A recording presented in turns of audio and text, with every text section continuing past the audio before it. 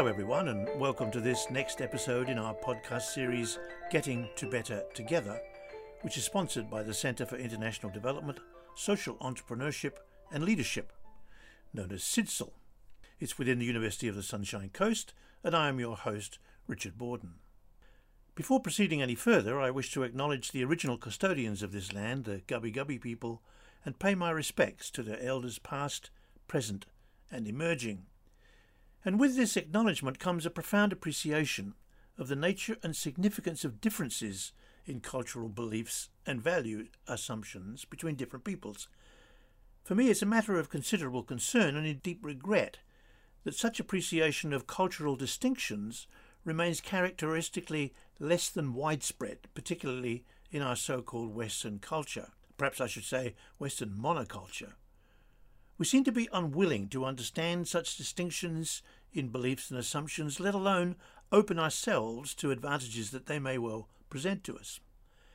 Paradoxically, the domination in Australia here, for instance, of what we might call the prevailing Western worldview has essentially suppressed a number of characteristics of the cultures of Aboriginal Australians, for example, that would prove vital in our quest for getting to better together under the new circumstances that we now face.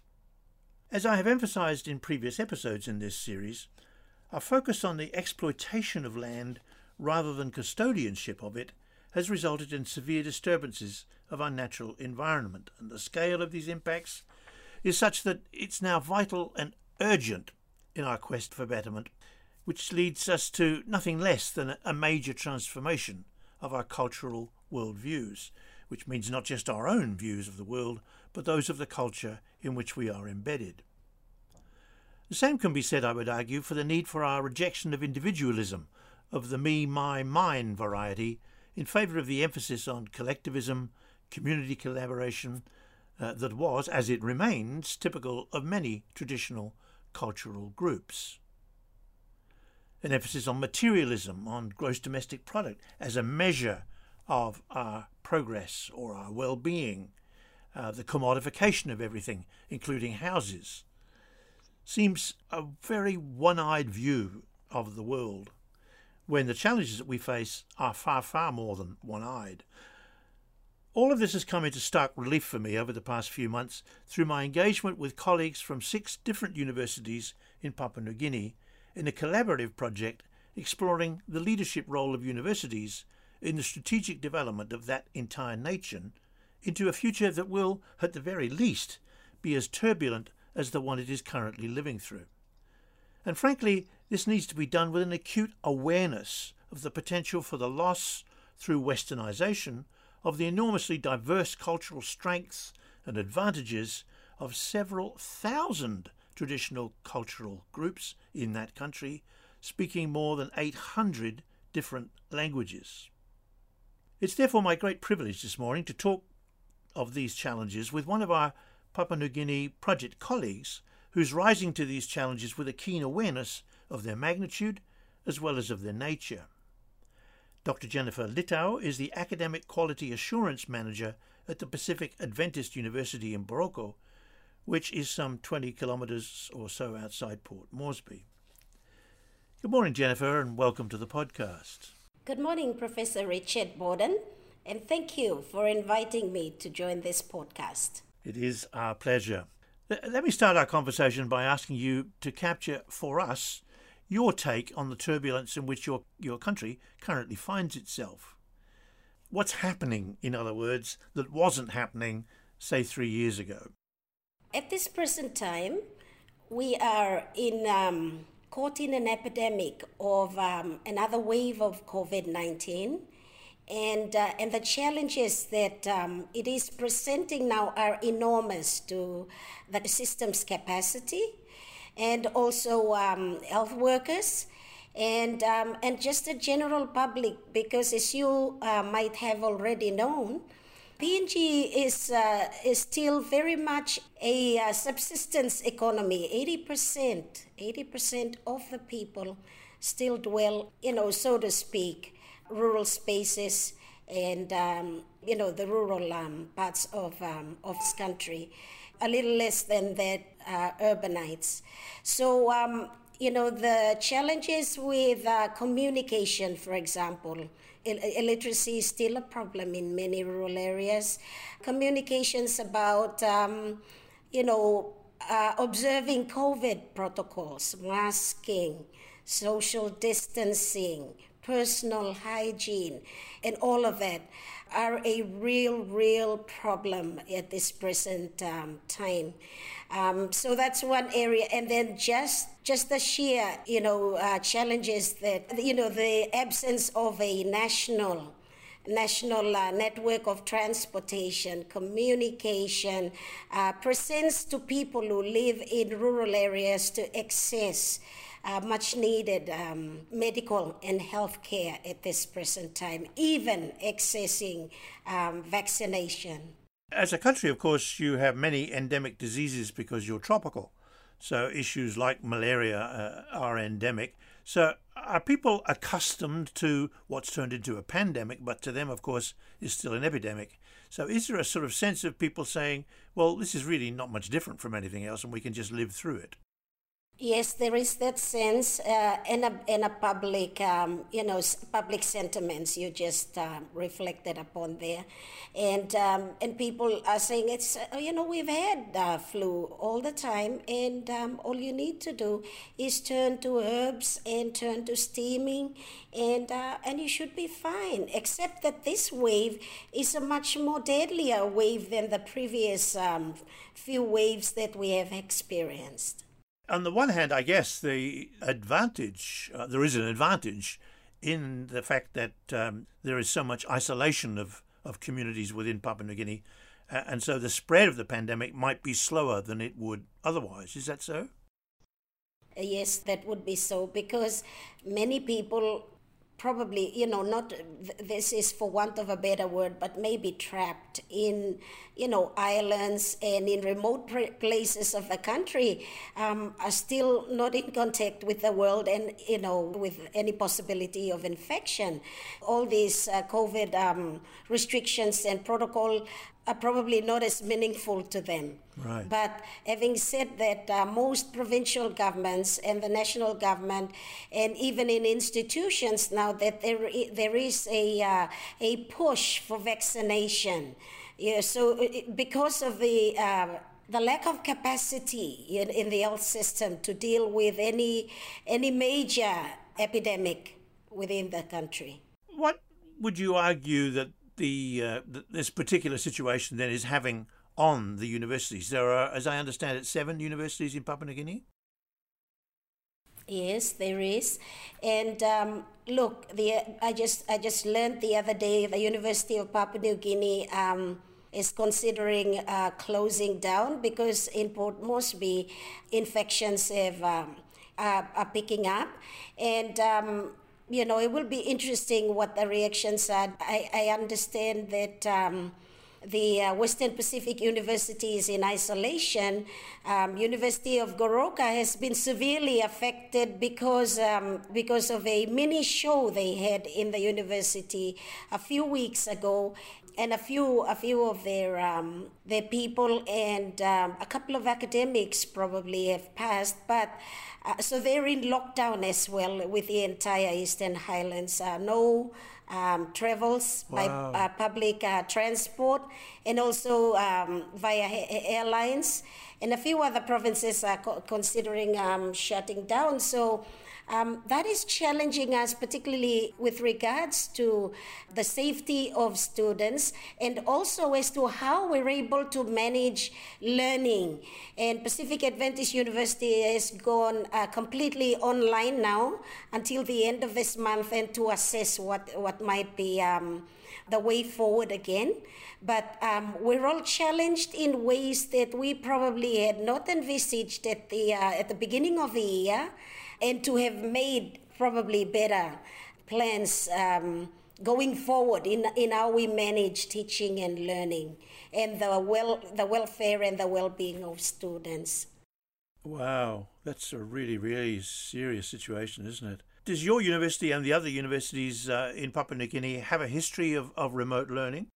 Probably not really, because we've always we inherited an education system that is so institutionally based and biased that we've not really thought of remote learning and that sort of a thing in the past.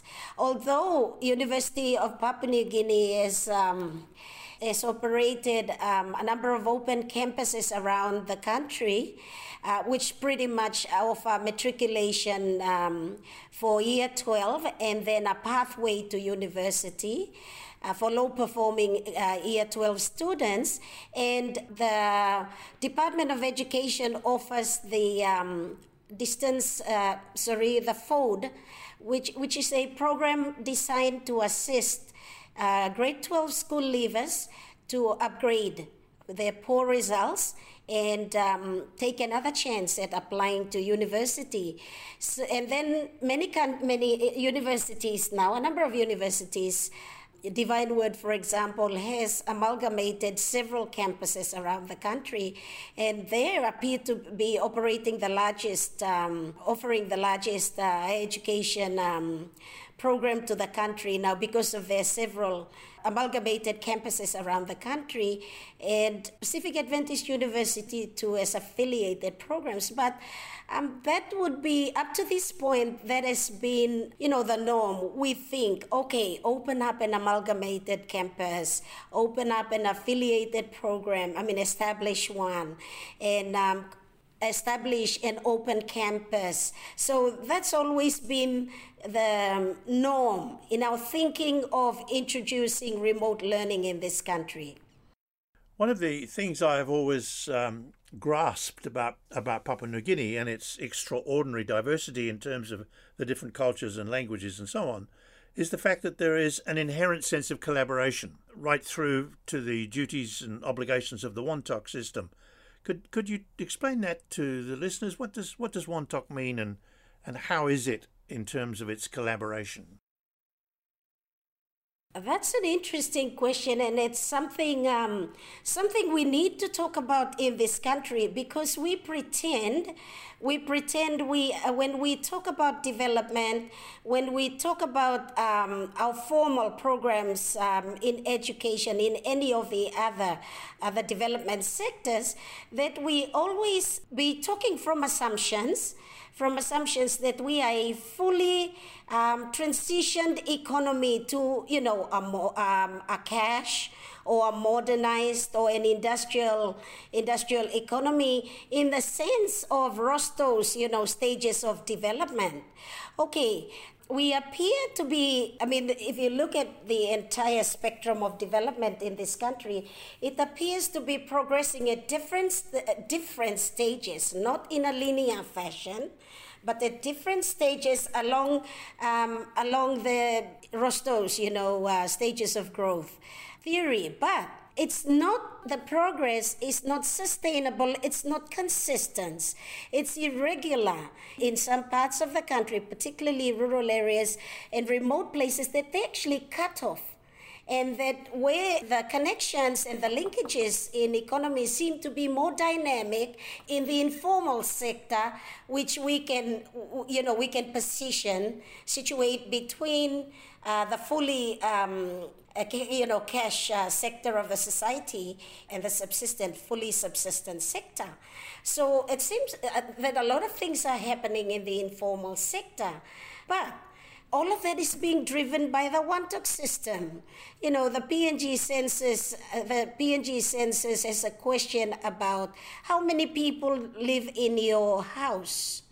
And they have all these answers, father, mother, son, daughter, uncle, aunt, grandmother, grandfather. And so all of this. Wantok means same language speaker, but it doesn't really mean that. It's used in a relative sense. So Wantok can mean your extended family members. It can mean also people you consider some affinity with because you have social relationships with, like people you go to church with.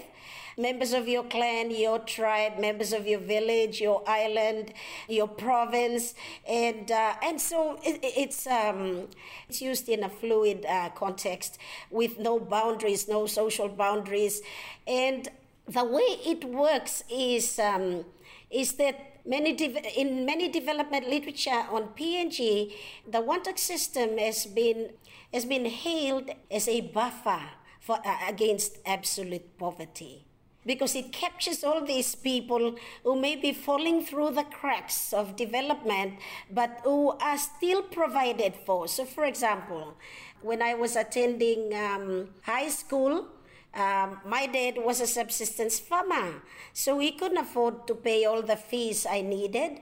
So my uncles, my mother's brothers, a couple of them supported me, but one took over and paid for most of my high school education.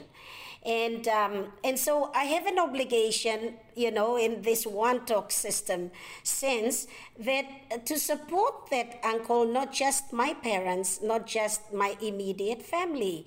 And so, in every sense of the word support, when he has been in need of cash, to give cash, to support his kids, right, even get an education. So it's reciprocal. The Wantok system works on the principle of reciprocity, right? And that is an amazing thing, because even in PNG we do not have aged care facilities. For example, the children and grandchildren obliged to take care of their old and the sick as well, are supported and cared for in that manner. And it's not just about well-being.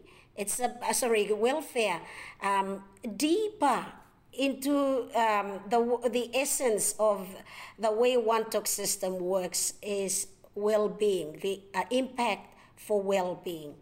That is really fascinating, isn't it? Because there's nothing in so-called Western society that even shadows that. I mean, it's a commitment, a reciprocal one, as you say. So it's collaboration, but there is an element of reciprocity. So there is a responsibility to collaborate, an obligation, if you will. That's right. That is right. I mean, in the context of COVID, for example, and where someone has to be isolated, someone is in quarantine, well, they're not alone. The Wantoks, the extended family members, will check on them, will make sure they are provided for, will even risk, physically checking on them. So, I mean, that's one of the concerns about COVID as well, that the Wantok system will just defeat, all the protection we can take for ourselves and for others around us. Right.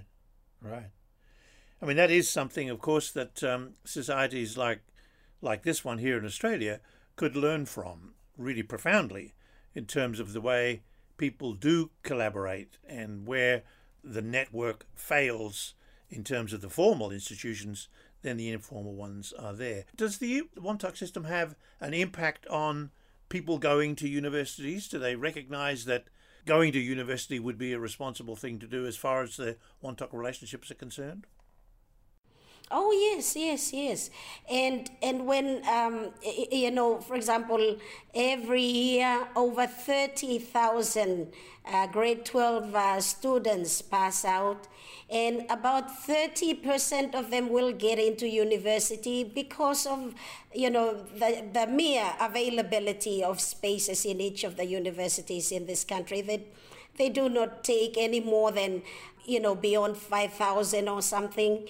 So because of that, a lot of families and Wantoks, of those families and the kids who have passed out, will feel this burden to do something extra, to give extra support.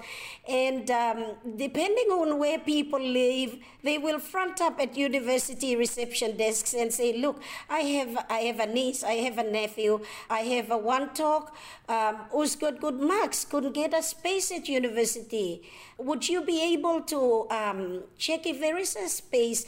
They're interested in this program. Could you offer them a space?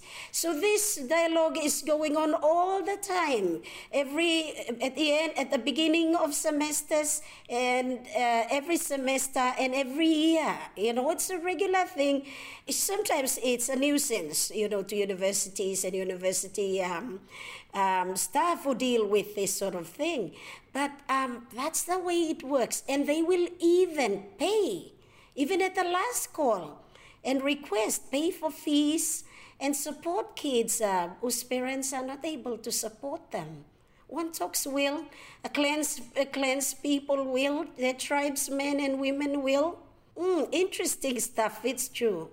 Is there a danger that will be lost in terms of the development that's occurred elsewhere, which of course under the present system in many countries has proved to be limiting? So if we leap from COVID into climate change, for instance, countries where the notion of getting to better doesn't seem to include the fact that we really need to address major issues like climate change, and then in particular the togetherness bit, which we, again, generally speaking, have lost sight of, as I mentioned earlier in the introduction, that this is now very much an individualistic society compared to everything you have just described, which is profoundly collaborative, profoundly together. Is there a chance that this might well be lost? Look, that's an interesting scenario, to try to unpack this whole thing. But it is true that getting together to betterment and for mutual betterment is very important. And already we detect in urban spaces that this one-talk system is disappearing. And because you have what happens in reality is that employed one-talks or one-talks that are on a salary or a wage seem to bear much of the responsibility for supporting others, right, and particularly those of rural areas, those of their one-talks in rural areas. And so it can become such a financial burden and put financial stress on them. And particularly in PNG, where most services are still under user pay policy. People have to pay to access in health, in education, and there's some level of subsidizing by the state, but there is not enough for a lot of rural people who are pretty much subsistence based and cannot afford because they do not have a regular income. So that burden falls upon career people, employed people, and they, some of them, because of that weight of extra responsibility, financial responsibility, that, we know of instances where some do not want to honor that, some particularly university graduates, because a lot of that responsibility falls upon them. The elite and those who have good good career, good salaries. Yeah, so there'll come a time where, maybe the time is not too soon, but that's the trend where if this country continues to change and transform into a fully cash economy, there'll come a time when, people may be able to take care of themselves then, but the values that underpin the one-talk system will dissipate. Jennifer, that's been absolutely fascinating. I would love to talk much, much further about the role that universities may well have to play in this maintaining this balance between cultural strengths of what has existed for thousands of years through to what happens if one goes fully to a cash economy. So I would hope that I can come back to you at some stage in the near future and talk further about what you believe the role of university should be in this development process and how it can deal with this synthesis of the traditional with the so-called modern. So thank you very much indeed. It's been a pleasure talking with you. And thank you to all our listeners for contributing to the debates and the discussions around this theme that we regard as so primal, so of such importance, getting to better together. So until next time, this is your host Richard Borning signing off and looking forward to catching up with you again soon.